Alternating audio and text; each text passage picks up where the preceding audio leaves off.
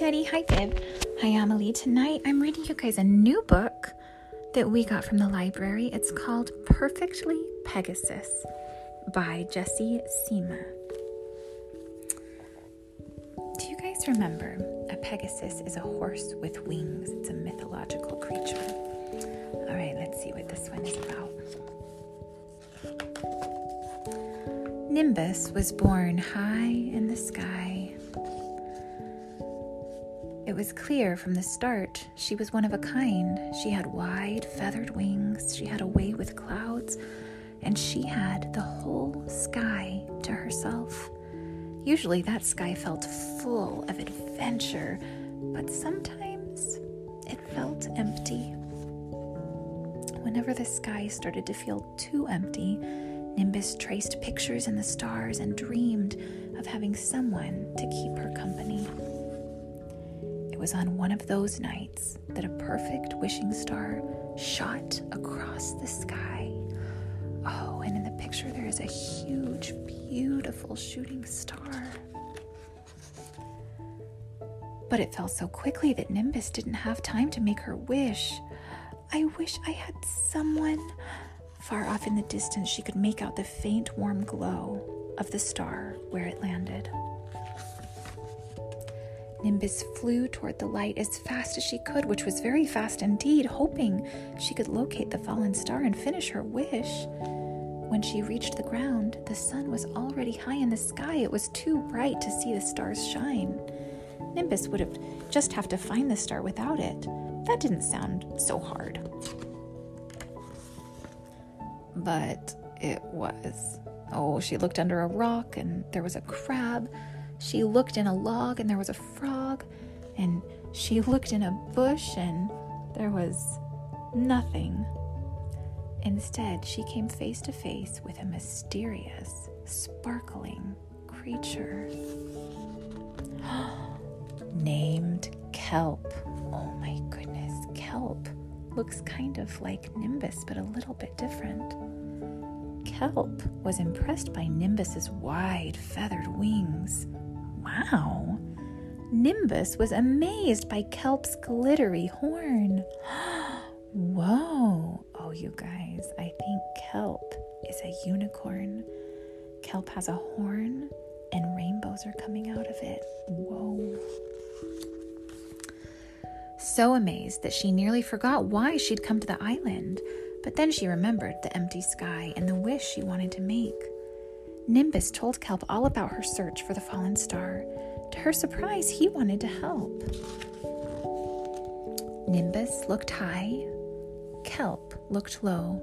Oh, Nimbus is flying up in the trees and Kelp is swimming down in a pond. And together they explored most of the island. But they did not find the star. Kelp had one last idea. We can ask my friends. Nimbus had never heard of friends before. They were all very pointy and eager to help. Oh, it's a bunch of other unicorns and some narwhals. Oh, and they all say, we'll help you find what you're looking for. They searched here, they searched there, they searched everywhere. But they did not find the star. Nimbus was having fun on land, but she felt discouraged. If she couldn't find this star, she would have to wait for another to fall before making her wish. So Nimbus thanked Kelp and his pointy friends for all their help and returned to the sky. Oh, Nimbus is flying away, and Kelp says, we'll miss you, and they're all waving goodbye. Nimbus flew toward the clouds a little more slowly, which was still pretty fast indeed, resigning herself to watch over the night sky. When she got there, the clouds were just as she'd left them, but Nimbus felt different. Oh, she's sitting on a cloud underneath the moon. Now that she had met everyone on land, her constellations were less of a consolation. Would she ever see another falling star? Would she ever get a chance to wish for friends? Nimbus wasn't sure. But then she realized that maybe just maybe, her wish had already come true. So do you remember, that's the end. Do you remember Nimbus's wish was that she could have a friend, and she saw this shooting star that went across the sky, and she started to make a wish for a friend. She said, I wish I could have someone, but then the star she didn't make her wish quickly enough, and so she went down and she found a unicorn, and she said, I'm trying to find a star so I can finish my wish.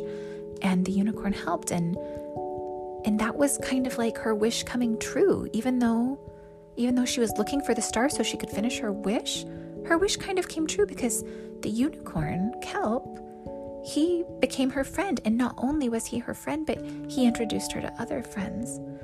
And I like this story because there's sometimes I feel like we have these wishes, and when we get them, we don't realize it. Like, I remember thinking, I just can't wait. I can't wait until I get into this graduate program for school. I want to do it so badly. And I waited, and one day I auditioned and I got in, and I was in my dream program for school. But guess what? While I was in there, I wasn't thinking my wish came true. I was thinking, this is a lot of hard work. Oh my goodness, this is so hard. This is so much work. And sometimes I think we forget that sometimes our wishes do come true, and we should be really excited about them. Do you know what I mean? Like Teddy, remember how badly you wanted, I don't even know which Lego set, one of your Lego sets that you've gotten recently, like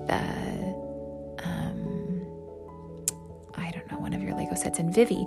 Do you remember you wanted a catacorn, mommy cat with little babies inside so badly, and you guys got them.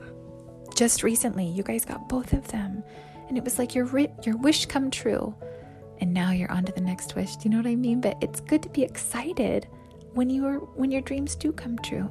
Anyway, I love you guys so much. I hope you're having a good day.